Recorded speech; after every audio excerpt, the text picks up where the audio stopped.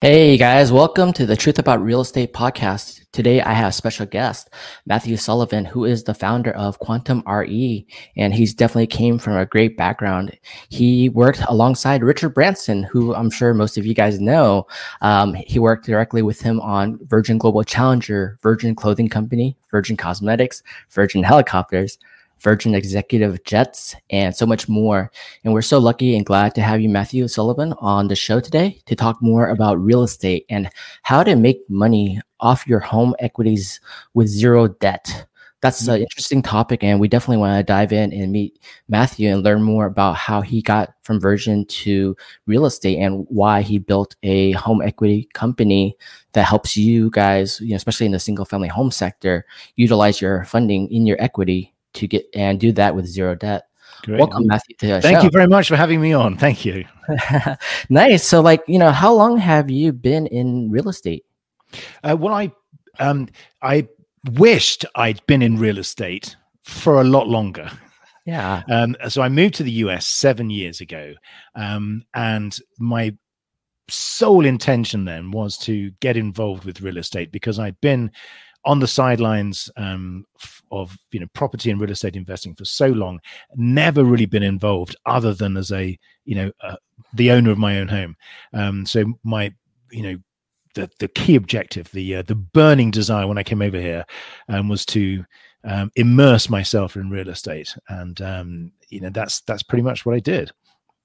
You did a big change too. You're coming from Virgin and you're working alongside Richard Branson. How did you go from, growing within his companies, doing all these different special projects and running all these companies to switching over to real estate? Well, it's funny. So I was, the involvement with Richard was quite a while ago. It was the late 90s, which, gosh, that is a while ago now, isn't it? How time flies. And the way we got involved with him is really quite funny because we had a small corporate finance company based in Kensington in London, and my boss, a guy called Rory McCarthy, who happened to have the world high altitude hang gliding and free fall record. So he jumped out of a hot air balloon at some ridiculous altitude, and his big ambition was to fly around the world in a hot air balloon. But for some reason, it became difficult to do. So we owned as a company Lindstrand Balloons, or a majority interest in Lindstrand Balloons, which was this balloon company. So one day, Rory, wrote to Richard Branson, whose office was just up the road from us, and he said, "Dear Richard, the global circumnavigation is the last great challenge. We've been planning this for a while. We have Lindstrand Balloons. We've designed this balloon called a De Rosier design, which we think will take us around the world. We think you would be a great pilot. Would you like to come along?" And Richard wrote back, "Dear Rory, why not?" So that's when you mentioned the global circumnavigation event challenge, Global Challenger. That's how it all began. And so because of that, we became quite good friends with Richard, and we became involved with his corporate finance team, very much sort of working with him and some of his projects. And because of that, I became involved either directly or on the sidelines with a number of these great projects that you mentioned, such as Virgin Clothing and Virgin Cosmetics and Virgin Helicopters, which is where I learned to fly a helicopter. Nice. And so those were great times. We probably worked with him for about 2 or 3 years. And I think then we, went our separate ways, but it was a fantastic opportunity. And I just wish that I knew then what I know now, because it was such a roller coaster ride, and there was so much energy there, and there was so much can-do spirit that I think really continues today, in the Virgin Group. I think, definitely they have a lot of really good culture, really good spirit. Everything you see from them in touch, you feel the same vibe, and it's really fun and energetic. And did you bring that culture along with you when you started Quantum RE? Well, there was a bit of a gap. So I think it's difficult. I mean, the culture is really something that's, I like to think that there was always that spirit of sort of discovery and challenge and entrepreneurship, I always felt that there was this sort of burning desire to run my own businesses and be my own boss. And that was partly assisted by the fact that I was probably the most unemployable person in London at the time. So if you add those two factors together, so I wouldn't presume to say that I brought such a magnificent culture along with me. But I think that ability to drive things forward and go out on a limb, even when everyone else is saying, they don't fully understand what you're trying to achieve. And are you absolutely sure you should be doing this? Because it does seem rather, left field, to put it mildly. So there's that part, I think, is something that I hope I picked up and have continued with. Yeah, I think you definitely will. It takes time, and I think he has such an extravagant personality that it just everyone feels that vibe no matter where he's at. Yeah, and it's true. I mean, and working. I mean, I did have the real privilege of working closely with him. And again, I was in I wasn't one of the decision makers, but I was close enough to those. Yeah. To those guys to be able to sort of bask in the reflected glory of what was happening. And exactly, you're right. There is this effervescence and there is this can-do attitude, but it's measured and it's balanced with real attention to detail and insight and looking at all of the details of a particular opportunity. So there's never this sort of concept of jumping in feet first. There's always this sort of measured analysis that happens behind the scenes. And when I was working there were some of the cleverest and also scariest people I think I'd ever met in terms of their intellectual firepower. So it was this fabulous balance of opportunity and analysis. I think it's great. Always, you always want to work with the smartest, the best, the most brilliant, and the people who are executing at a high level. And to take that knowledge and share it and build your company upon it, because you're going from a corporation company to starting your own company. And for the project you're doing, the company you built, it actually takes a lot of work to get to where you're at. Because one thing you're taking from that real estate side is utilizing equity from people's houses to give that money back to the homeowner, yes, utilize and share profit with them. That's really hard because you need a lot of capital funding to run this, right? Yeah, I mean, so we're sort of fast forwarding now to really, I'd say probably about 5-6 years ago. So here I am in the US. My first venture was to set up a crowdfunding company. So when I arrived here, it was just after the Jobs Act had been passed by Barack Obama's administration. The Jobs Act created the ability for people to advertise investments online without the need for those investments to be a fully reporting company. So it was this ability to create the beginnings of crowdfunding. And obviously since then, there have been a number of other developments which have given birth to what is now a $1 billion plus industry, which is the ability to raise investment and equity capital online. And so I was there at the beginning with a real estate platform that enabled people to buy into commercial real estate transactions. And by commercial, I mean transactions where we could raise capital to fund lenders or to become a lender to people that were carrying out commercial developments. So I managed to find some really great people who I'm still working with as my sort of partners and friends today, 7 years on. But when I was in that early stage, I stumbled across this concept of sharing in the equity of single family owner occupied homes. So the big difference is all of the investments that everyone was looking at was either rental properties or properties, or talking about the residential sector, properties that you would own and you would rent out. So you would have all of the burden of ownership in terms of all of the cost, the 3 or the 4 T's: toilets, termites, tenants, and trash. The great favorites. But this was a great concept because what it allowed investors to do is participate in the potential increase in value of a home that wasn't for sale. So think of all of those people that are owner occupiers. Those are the people that benefit when their homes go up in value. Think of all of the owners in, the Bay Area or all the other coastal Californian towns. Think of that equity appreciation. Imagine what it would be like if we could find a way to tap into that equity appreciation, but not have the burden of home ownership and not have the capital requirements for that. So that's why it was such a fascinating concept.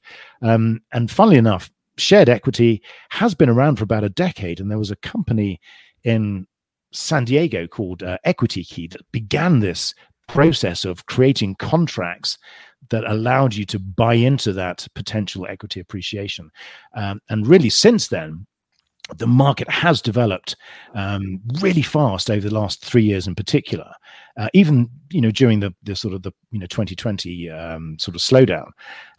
And I would forecast pretty much solidly, hand on heart, that in the next 2 to 3 years, this will become almost a mainstream financial product that is an option for homeowners. So when you're looking as a homeowner to unlock your equity, you'll look at a reverse mortgage or a home equity line of credit or a mortgage or a home equity agreement. So that will be one of the sort of stable of products that will allow you to unlock equity. But the real benefit is that there's no debt. There are no monthly payments. There's no interest. So it's a very different animal. I think that's a great concept too. And I think many, like all of us, need to be educated on all the different aspects of real estate, because when you think about it from a high level, there's so many different ways you can utilize, financing, debt, different payment structures, different equity structures, and different ways to invest in real estate. And there's so many different processes. It's hard to, quantify everything, to have a team to surround yourself with, to analyze the best way to get returns. But I think through education and learning about your company, about equity investments, about how to unlock your potential equity, it raises the investment level, because if you can find ways to utilize taking the money out with zero debt and becoming an equity partner with them, they can reutilize that cash funding to invest it into other real estate as well, right? Yeah, I mean, that's exactly the case. So there are many use cases for the cash that is unlocked. And the critical difference with this and a debt product is it's not debt. I don't mean to be superficial there, but it's not a mortgage. Because it's not a loan of any kind, it does not appear on your credit report as a loan. It's not going to increase your debt to income ratio. So if you think about all of those factors, there are no monthly payments, because our investors get paid by sharing in the potential increase in value when you sell your home. So the way these contracts work is it's an option agreement where the investor says, here's a lump sum in exchange for the right to participate in a share of the appreciation. So let's say you sell your home in 5 years' time and your house has gone up in value. We would like you to give us back our original investment, and we'd like you to give us a share of the amount that your house has gone up in value. Now, that return on investment gives the investors a good, solid, asset-backed real estate asset with a return profile that can be a multiple of the underlying house price index. So they get a good return. The homeowner gets a good deal because they get a capital sum which is tax deferred. So there's no income or capital gains tax payable there and then. It's deferred until you sell the property, and they can use the capital for whatever purpose they want. So your point about taking money out of your home equity and diversifying that capital by putting it into other instruments or other real estate development projects, that's a great idea, because all of the investment theses tell us not to concentrate all of our wealth in one asset. And that's what most people do. I think the figures are astonishing, where something like 73% of everyone's wealth is locked up in their home. So on one hand, we're saying diversify and cash flow, but on the other hand, hang on, most of my wealth is actually trapped in the bricks and mortar of my home. So if we can unlock some of that equity without the burden of monthly payments, use that as a down payment on another property that that can be used to generate cash flow. And that property could be an ADU. You could build a granny flat in your backyard in Los Angeles. And knowing the prices of properties in Los Angeles, you could probably get 1,000 square foot ADU and rent it out for, I don't know, $5,000 a month or something. You can get some real solid returns. You're diversifying out of your asset, no monthly payments. The investor wins because they get an upside on the home equity.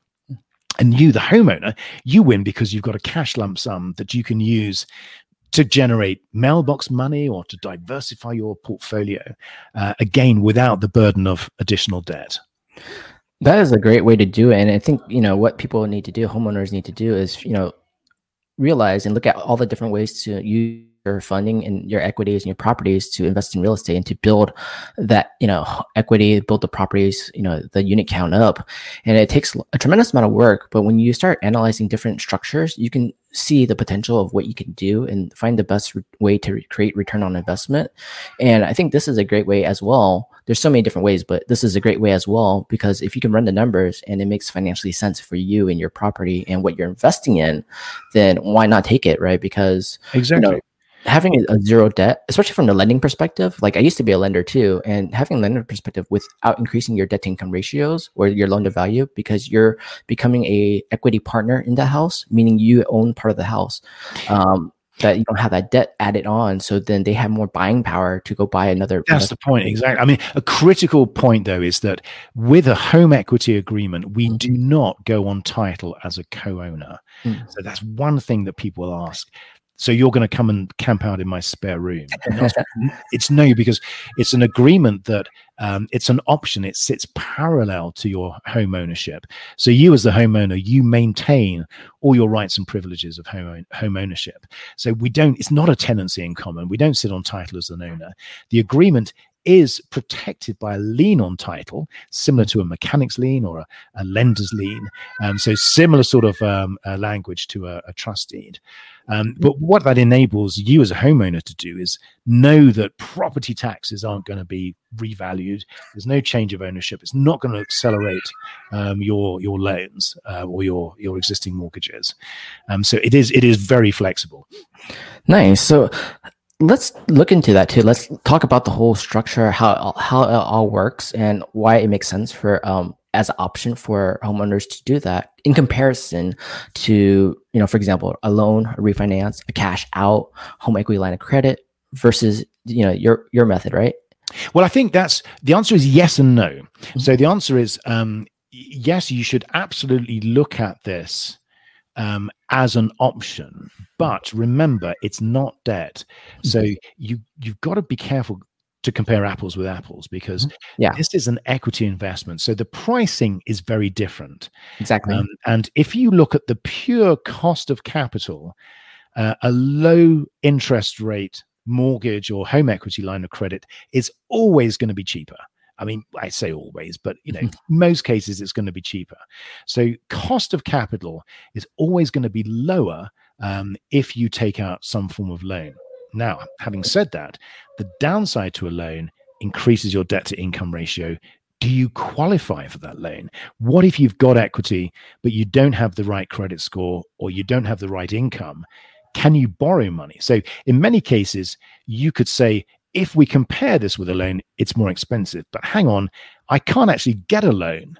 So that makes that agreement moot to a certain extent. So for all those people that don't want debt, so there are people that cannot borrow money because they don't meet the bank's requirements, or they simply don't want to borrow money. So in other words, I've paid off my mortgage, or I've paid down my mortgage. I'm retired. I don't want that burden of monthly payments. I don't want that sort of thing, that axe hanging over my head, thinking if I miss this payment, the bank could come in and foreclose.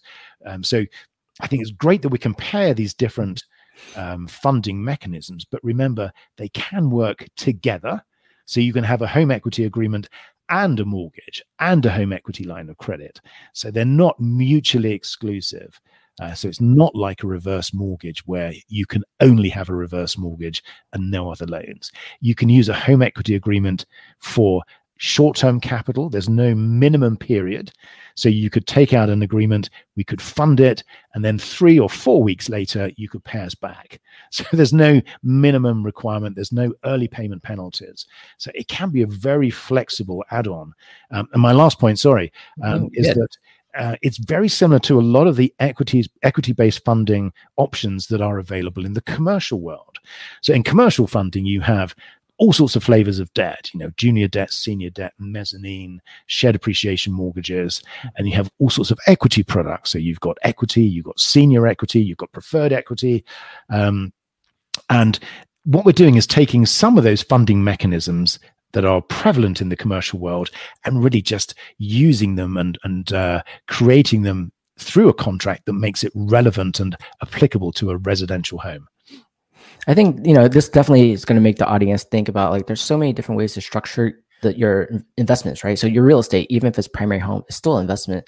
You're Absolutely. Trying to figure out how to unlock the funds to utilize it to create more further investments, especially if you're creating passive income streams, right? So looking at this one structure, it pops in my head. If I have a primary loan in my house and I decide, hey, I want to use your company to get extra equity, what happens if I take the equity from you today and then you're not entitled and you're not alone and we're partnering together on the equity? You have an option for the property, but then tomorrow I decide, hey, I want to get a home equity line of credit. How does that tie into your company, or how does it conflict? Well, again, because we're an equity, we have an equity interest. Mm-hmm. So if you increase the leverage on your home, that runs the risk of eating into our equity interest, because if you have a mortgage, let's say, and the mortgage is 50% loan to value, so you've got 50% equity. And let's say we take out a home equity agreement representing 20% of the value of the home. So your combined lean to value is 70%, which is 50% with the loan and 20% with us. Now, if you take out a home equity line of credit for, let's say, 40% of the value of your home, your loan to value goes up to 90%. But hang on a second, if you look at your combined lean to value, it's 110. So that's going to eat into our equity position. So that's something that we wouldn't allow. And the good thing about being a lien holder is that we're there. And part of the terms and conditions are that you cannot increase the leverage on your home without our approval, because we're there. Even though we're not an owner, we now have an interest in the equity. So we need to protect that interest, as you would, rightfully imagine.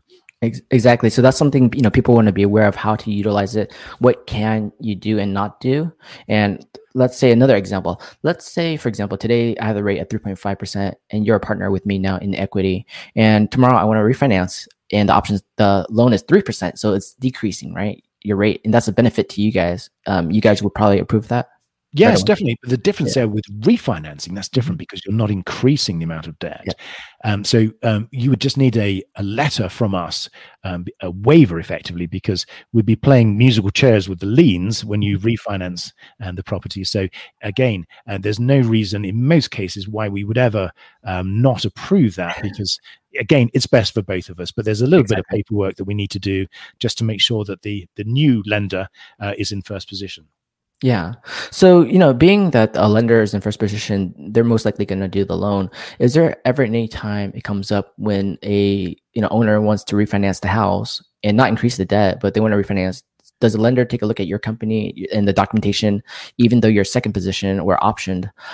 Do they have any questions to that? And do they? Again, we come across that very rarely, but again, because it's an equity instrument, there's no risk of foreclosure from our side. And all the banks are really concerned about is, are they in a position to protect their loan? Now, because of our equity, our sort of, loan to value requirements, the homeowner will always have, when we finished our agreement, around, 10, 20, possibly more % equity still in the property. So one of the big differences with this and lending is that we don't increase the leverage, and we only work with homeowners that have significant equity to start with. So we take some of the potential increase in value, but the homeowner always has a bit of equity left over. So they've always got that that motive to look after the property. So it's not like years ago when we would do large mortgages and homeowners would just be able to hand the keys back because they had no vested interest. Yeah. Now, because of that, so the lenders are saying, I've got lots of coverage. This is an equity-based instrument. The homeowner's still motivated. So, we're still good to go. So we haven't come across any issues with first lenders or first position lenders who, are looking to refinance. Nice. That definitely helps a lot too, because of the equity involved, and you're targeting, a property that has higher equity, so you're reducing the risk for all parties, anyways, rather than taking a property that has like almost no equity or really minimal. Yeah, and from a bank's perspective, our home equity agreements also reduce the risk for them because we're not increasing the lending or the loans against the property. So by providing the homeowner with cash, that actually puts the homeowner in a stronger position, which means they're much more likely to be able to afford to make the payments. And this is relevant right now because of forbearance. So we know that millions of people have gone into forbearance, really because of the impact of the pandemic and because of the pressure on their cash flow. Now, one of the problems with forbearance is that what you're doing is you're really kicking the can down the road in terms of payments. So at some point, and I know it's just been extended for another 3 months, at some point, the banks are going to say, you've got to pay us the amount that you've the amount of forbearance, because forbearance just means we've delayed it. We haven't forgiven it. We haven't, we haven't modified your mortgage. So a number of things will happen. The banks will either tack that onto the end of the mortgage. There'll be some kind of, mortgage modification, lots of cost, lots of paperwork.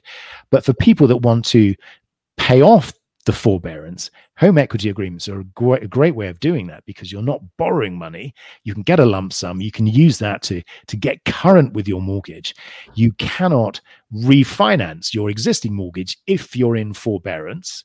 So this is a good way of getting you back, on your own, sort of back on your 2 feet, as it were, getting the cash so that you can get current and you can then go about taking advantage of these lower interest rates. That's actually a good option and point because, for example, let's say that you have a good equity in your house, you just lost your job, so you can't really refinance now, and you can't pay the current loan, so you're doing forbearance.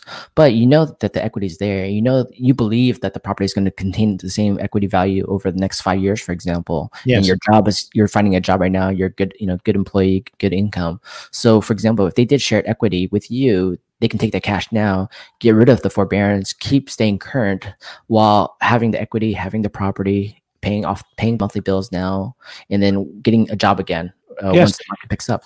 Absolutely. And all we're doing, all that homeowner is doing is using their own wealth. Mm-hmm. What they're doing is they're tapping into money that's already theirs through this instrument that allows them to get cash without debt and without monthly payments. Now, to be able to use that to repair your credit score, to be able to get out of forbearance, to have the cash so that you can weather the financial storm for the next few months while you get another job. And knowing that you can come out of this with your credit score intact, with all your payments up to date, you can then borrow money, because if you get back into employment and your credit score is where it needs to be, the chances are very high that you'll be able to borrow money. So you could, if you wanted to, buy back the agreement.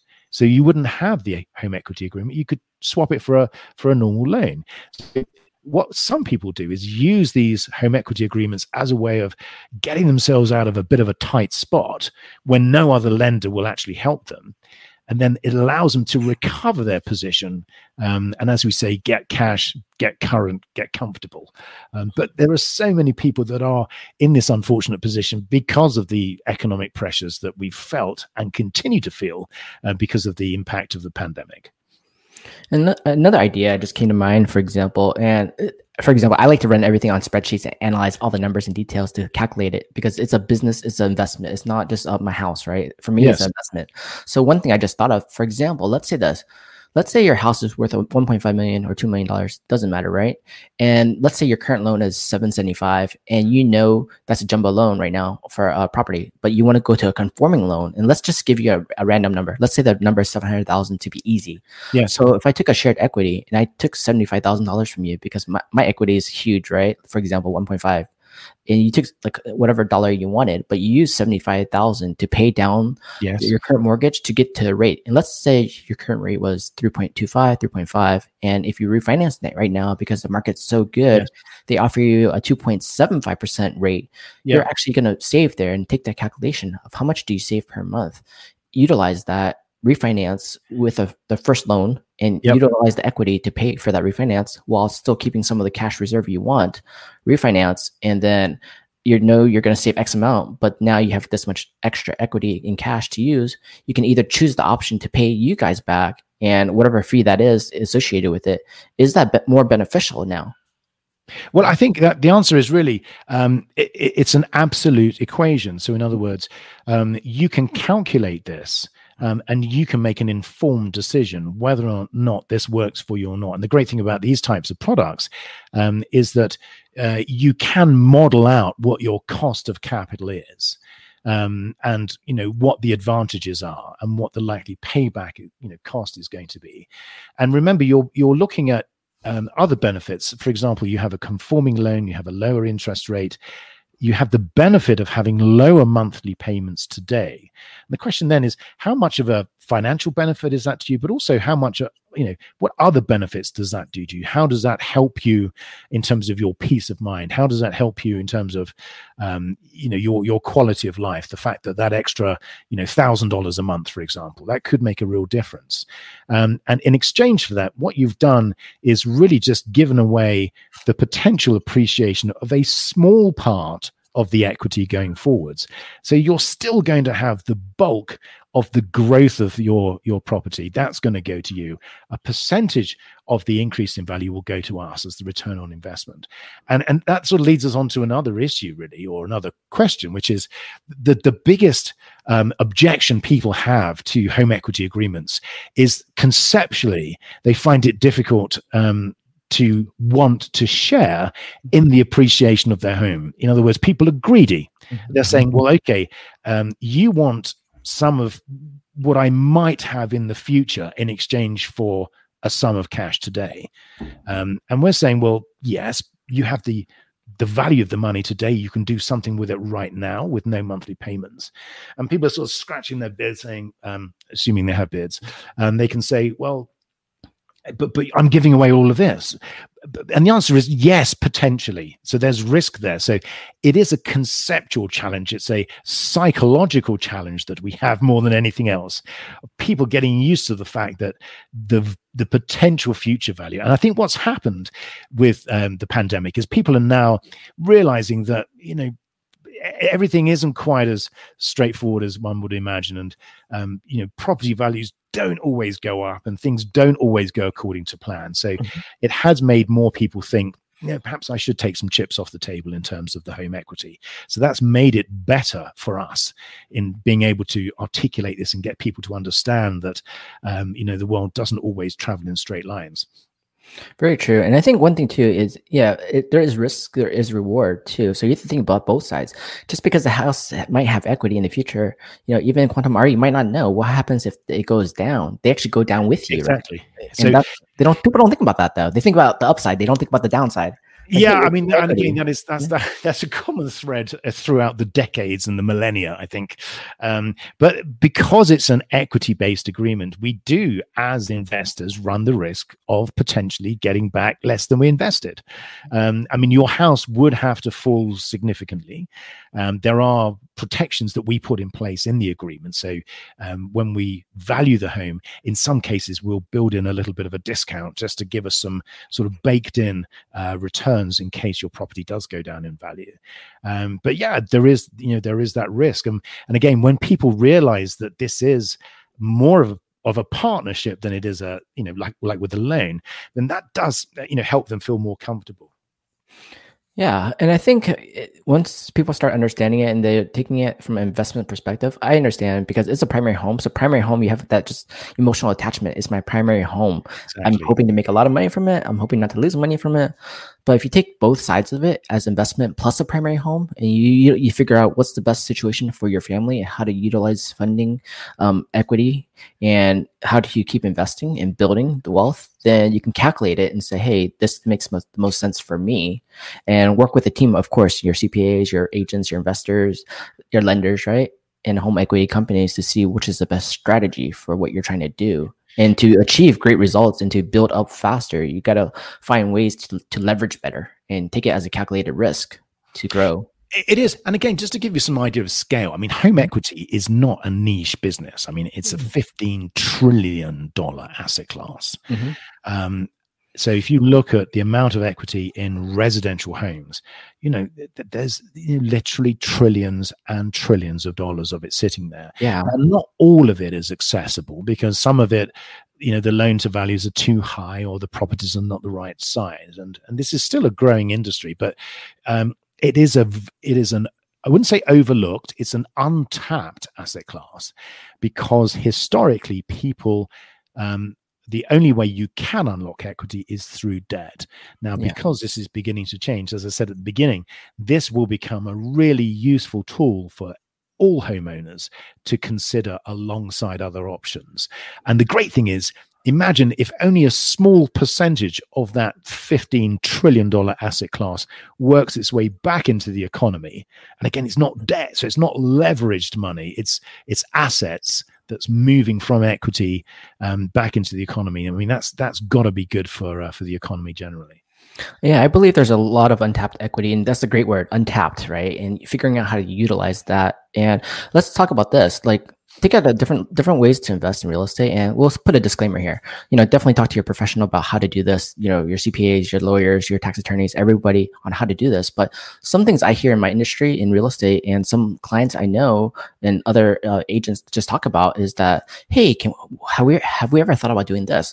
What if you took a home equity line of credit or a shared equity, you take that money out and you reinvested it in a higher growth, safe, it might be safe too. For example, let's say some people at a certain age might say, hey, I'm going to take that equity and use it for increasing my values in my 401k to accelerate it as one option.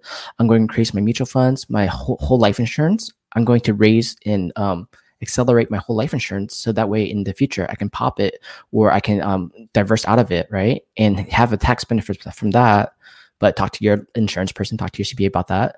And that's greater than the cost of the equity, and it's untapped, and it's not exactly. There's no mortgage on it. You can utilize it that way too. And the answer is yes, this is absolutely right.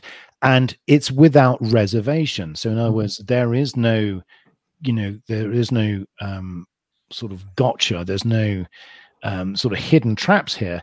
It's a mathematical equation. Is your cost of funding going to be less or more than the amount that you will make if you reinvest this capital? Now, past performance is not an indication of future performance. We know that. But if you look back at what some of these ETFs and mutual funds have done over the last 12 months in terms of their performance, that probably would have significantly outperformed the cost of capital that it would have been had you taken out. And I know hindsight and 2020 hindsight is a wonderful thing, but the biggest difference is we're not suggesting that you borrow money to invest. And that's something that is clearly, never a good idea. But if you are simply moving money from one asset into another, where that other asset may give you a better return, you're achieving diversification, you're creating cash flow from an otherwise non-cash flowing asset, you're creating liquidity because if you invest in instruments that are tradable, then you have the ability to get your hands on that cash quickly. So there are a number of benefits. And again, you can model this out. And from an investment perspective, you can decide if you factor in all of the tax benefits as well, the fact that you're using 100-cent dollars when if you were to sell your property, you might have a capital gains tax liability. So you've got use of 100-cent dollars right now. It's a great way of using the wealth that you have trapped in your home equity to your benefit that gives you control without the burden of debt or additional monthly payments. Exactly. And I know that's a lot to think about too. It's like, what's the best way for me? And it's tough because there's no best way. It's just what's the right one for you and what's your calculated risk to do it. Or, for example, if you say, I'm just going to leave all the equity here, just sit on it, and then later I'll sell it, you might pay capital gains if you're going over the exemptions in the US. And then, okay, do I 1031 exchange out, but I need to rent it out first? There's so many different ways to do things. It's just figuring out what's the best strategy and what your goal is to get there, right? And even other options would be too. Let's say I took my equity money and I wanted to reinvest into syndications, right? Real estate investing, passive investing.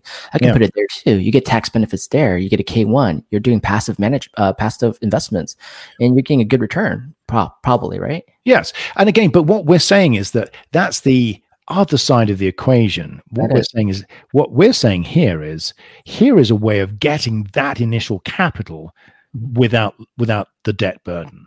Now, what you do with it, there's a whole bunch of different options that are available to you. But the big difference is now you've got the ability to get your hands on some pretty significant capital. I mean, we will invest up to $500,000. I mean, the average caps out at about 350, but on an exception, we'll go up to $500,000. So if you've got a property that's with enough value, we could write you a check for $500,000 with no monthly payments. And with that sort of investment, you can start generating, there's the potential for scale there. And the big difference is that what's new today is that money comes without the sort of the debt burden attached. That's what's new. So let's talk about Quantum RE and talk about how do people get started? How do they go about it, and then talk about the pros and cons of it, and who is it best utilized for? Well, the process, we're trying to make the process as simple as possible. It's all really the initial applications online. So if you go to our website, which is quantumre.com, there's a calculator there that gives you a rough idea about what we could potentially invest, and then it gets sort of rather manual in the sense that we like to speak to people and explain to them how it works. But the rest of the application process is all online. It doesn't take anywhere near as much brain damage to do this as it would to take out an existing loan, because we don't, in some cases, even need proof of income if you've got enough equity. The minimum credit score is around 550. So there is a credit score requirement. That's really to make sure that we're not embarking on a journey which could end up in something sort of rather untoward. But aside from that, it's all pretty much based on the equity of your home. We don't invest everywhere. We operate in 19, 20 states at the moment. So we'll tell you very quickly, without needing to do a credit score, whether your property will pre-qualify. So we can get you on the road pretty quickly.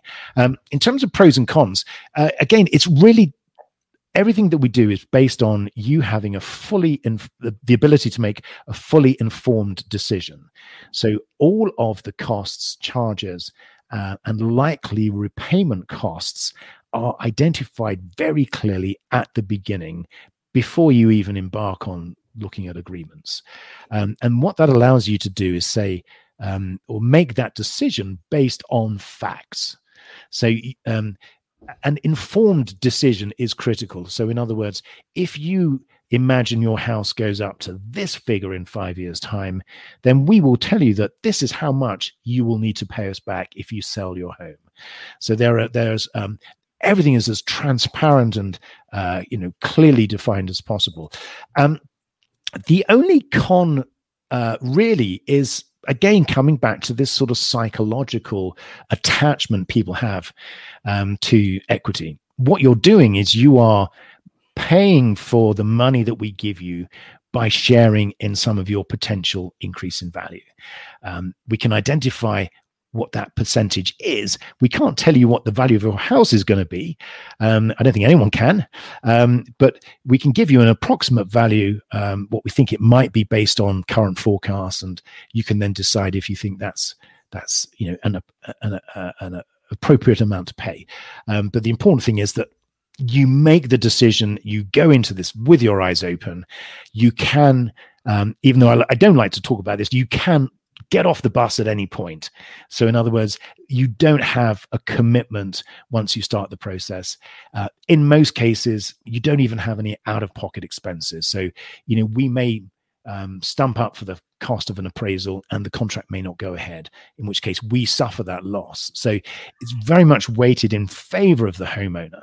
And it does give them the ability to, if they want to get involved, they have all the facts and figures at their fingertips and they can make that, critical, informed decision then. Nice. I like the fact that you're, weighing heavily on the homeowner to make it favorable, especially at the start, because it's a new journey, it's a new process for them to get comfortable with the situation. And especially you're paying for the appraisal, you're doing application. They don't have to move forward. They have the option to learn, figure out if it's the right strategy for them. So let's go through a couple questions about that too. Let's say, okay, right now, just easy numbers. I have $1 million property. I have $500,000 equity, and you're going to be an equity partner with me. What kind of partnership percentage are you looking for? Well, I'll give you there are a number of different programs. So there are programs that operate over 10 years and programs that operate over 30 years. So I'll give you an approximate example for a 30-year program. And that's a share. So your $1 million home, let's say we want to unlock 10% of the value of your home, which is $100,000.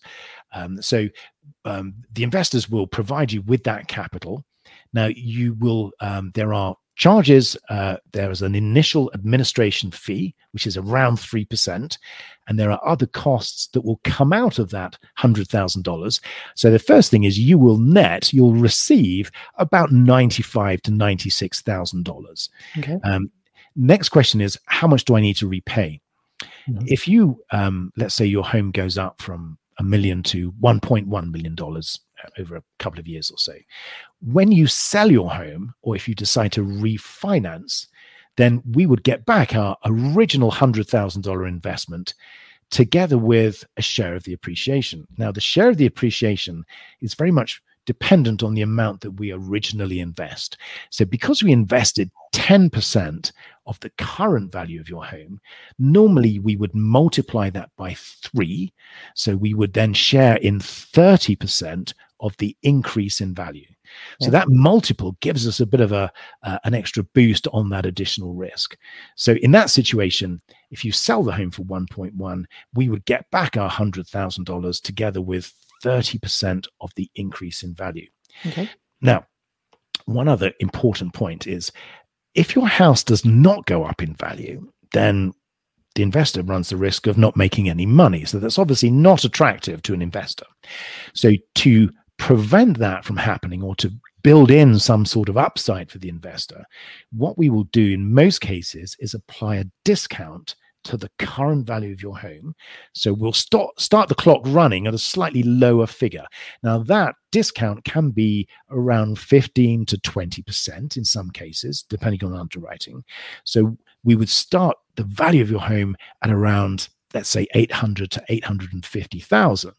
So any increase in value over and above that figure, we would get a share of that. Okay. The final piece of the puzzle is, in order to make it fairer for the homeowner, what we apply is a cap on the amount of return that the investor can make.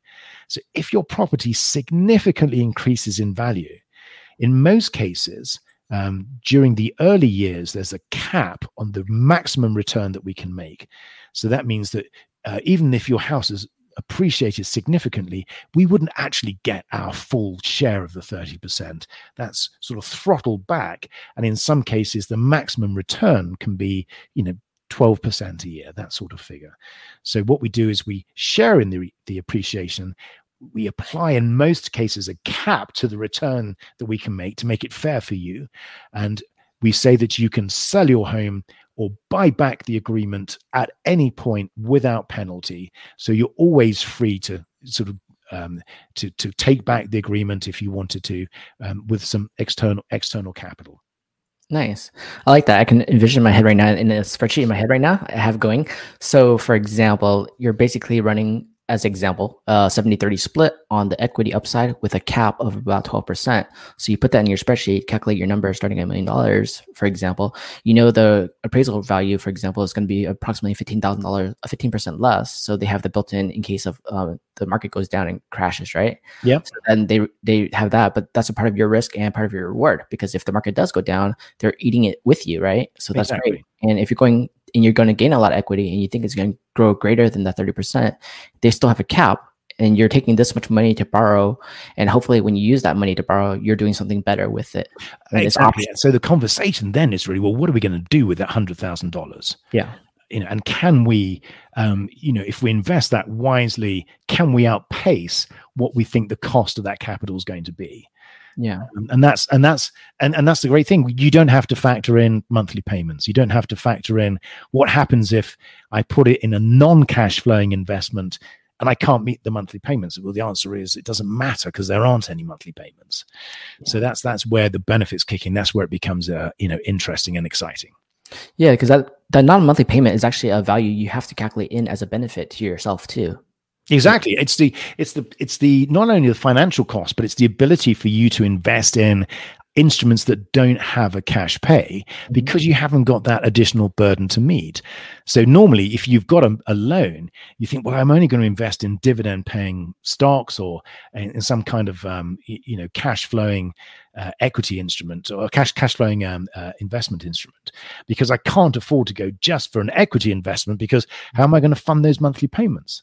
So that makes and one thing to look at too is that, okay, all of us wish our houses increase 30% every year. It's not going to, right? Even next 5 years, you don't know how much it will appreciate, but let's say it appreciates 0%. You're getting the benefit of this to utilize shared equity. And let's say within the next 5 years, just an example, you gain 0%. That means you got to borrow all this money. You could utilize it any way you wanted. And that if your house, you sold it and you made zero equity, there's no additional cost to you except for the initial payment. And, if you're taking in the calculation of the 15% in the beginning. Exactly, that's right. So there is a cost, but the great thing is you can model this. So when you go through the application process, you can say, well, what is it going to cost me if my house doesn't go up in value? Mm-hmm. There's still going to be a return to the investors, remember, because we've built in that discount. Yep. So we're going to get a share of the appreciation from that sort of discounted amount. Yeah. But again, your house hasn't gone up in value, but guess what? You've had use of that $100,000 and you've really made that work for you. And it's liquid cash. That's the best thing, is that it's there. It's something that you have control over. So if an opportunity, now, if your house doesn't go up in value, it's because there's something happening in the real estate market. Mm-hmm. Now, if you've got cash in a falling market, that's a good place to be. And if you've got unlevered cash, that's even better. And I think one thing that you mentioned earlier was the benefit of it. Let's say for people who need it, people who are in forbearance, people who have lost a job but have good equity, this is definitely something they could consider if it makes sense for them. Absolutely. But having the option to do that and not having to refinance because you can't qualify, all these other loan issues and criteria, then this is another good opportunity to look into. It is, and again, let's not underestimate the cost of credit cards. Mm-hmm. With a lot of these cards, particularly if you start getting behind, the interest rates are the early 20s in many cases, and that's a lot of money. That's more than yours for a company. If you can sort of stick your finger in the dam and stop that as soon as possible, then it doesn't take much. In terms of calculations to say if I'm saving 25% a year on my money, that's a good thing. And it helps your credit, but also it's the psychological impact of being able to sleep at night, knowing that you've actually got the money to get through the next few months. And the reason you've got that is because you've grown that money in the equity in your home. It's your money. And that's what we always try and stress is we're giving you access to your capital. It's money that is your personal wealth. This is a way of unlocking that. Let's go the opposite route. What happens if I never until I die? Well, again, the programs last for up to 30 years. So you've got a long runway. What those the programs are also in many cases transferable. So it's not like a reverse mortgage where when the last remaining sort of signatory to the mortgage passes or moves out, then the reverse mortgage has to be paid off.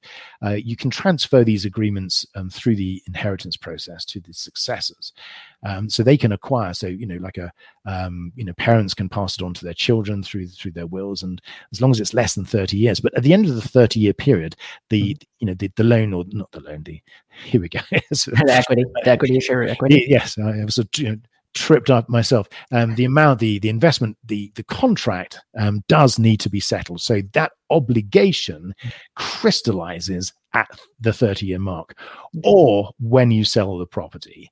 And again, in many cases, it does crystallize when the last signatory to the agreement passes, unless they've put in a provision to enable that to transfer to their heirs. Okay. But at the end of that 30-year period, you would need to either sell your home or to find a way to buy that agreement back. If your property has enough equity, it is possible that you could open or take out another home equity agreement. Mm-hmm. I certainly wouldn't like to forecast what the financial product portfolio availability is like in 30 years time. Yeah. But I'm sure there's going to be lots of flexibility then to be able to do that's if homes still exist in 30 years. Well, I'll be on Mars by then, don't worry. If we haven't all moved to Mars, exactly. Yeah, living exactly. in Muskville. So yeah, you can always, for example, at the end of the 30-year mark, you would most likely refinance, cash out, pay this loan off by then anyway, or pay this equity off by then. You've got plenty of time to figure out what you're going to do, basically. That's the good news. Yeah, that is nice too. So that's definitely a good structure way to do that, and a really definitely good options in that. It's a lot of valuable information here, and people should re-listen to this carefully and look at the different options you can do, and definitely speak to your team about it, your CPAs, your lawyers, your attorneys, right? And your tax attorneys, and figure out what's the best strategy for you. Talk to Matthew about it and see the options, right? Yeah, exactly. And also, a lot of CPAs, a lot of attorneys haven't come across this. So the only caveat is there is a natural, professionals who haven't seen this do tend to be quite skeptical, mm-hmm. because they think it's something that it's not. So all I would say is to the professionals out there, take a moment to look at how these agreements are structured, and how the decision really is all about whether or not that person wants to go ahead with the agreement based on what the likely cost of capital is and the benefits. So all I would say is, when you're looking at this from a CPA's perspective, look at it, take a moment to understand what the contract is and how it works, and how if the homeowner has no other option and does not want to borrow money or cannot borrow money, how this can really be a life-changing, program, without that, without potentially a huge price to pay. Yeah, I agree. And I think even another example is, there's people talk about deferred sales trust, a DST, not Delaware State Trust, a deferred sales trust. That's an option. They've been doing for many thousands of transactions. They have all these people, they talk about it all the time. Not everyone is aware of it. Not everyone agrees or understands, but it's an option, right? It's something mm-hmm. all of us need to look into our options and to figure out with the right team, which makes sense for us.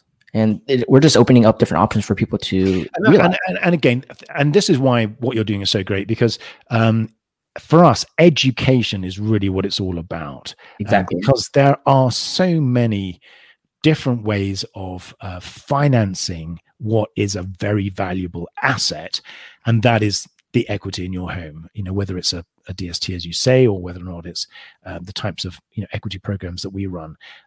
It's just, people tend to be very narrowly focused, mm-hmm. because that's how they've been brought up. That's what they've learned from their friends and parents.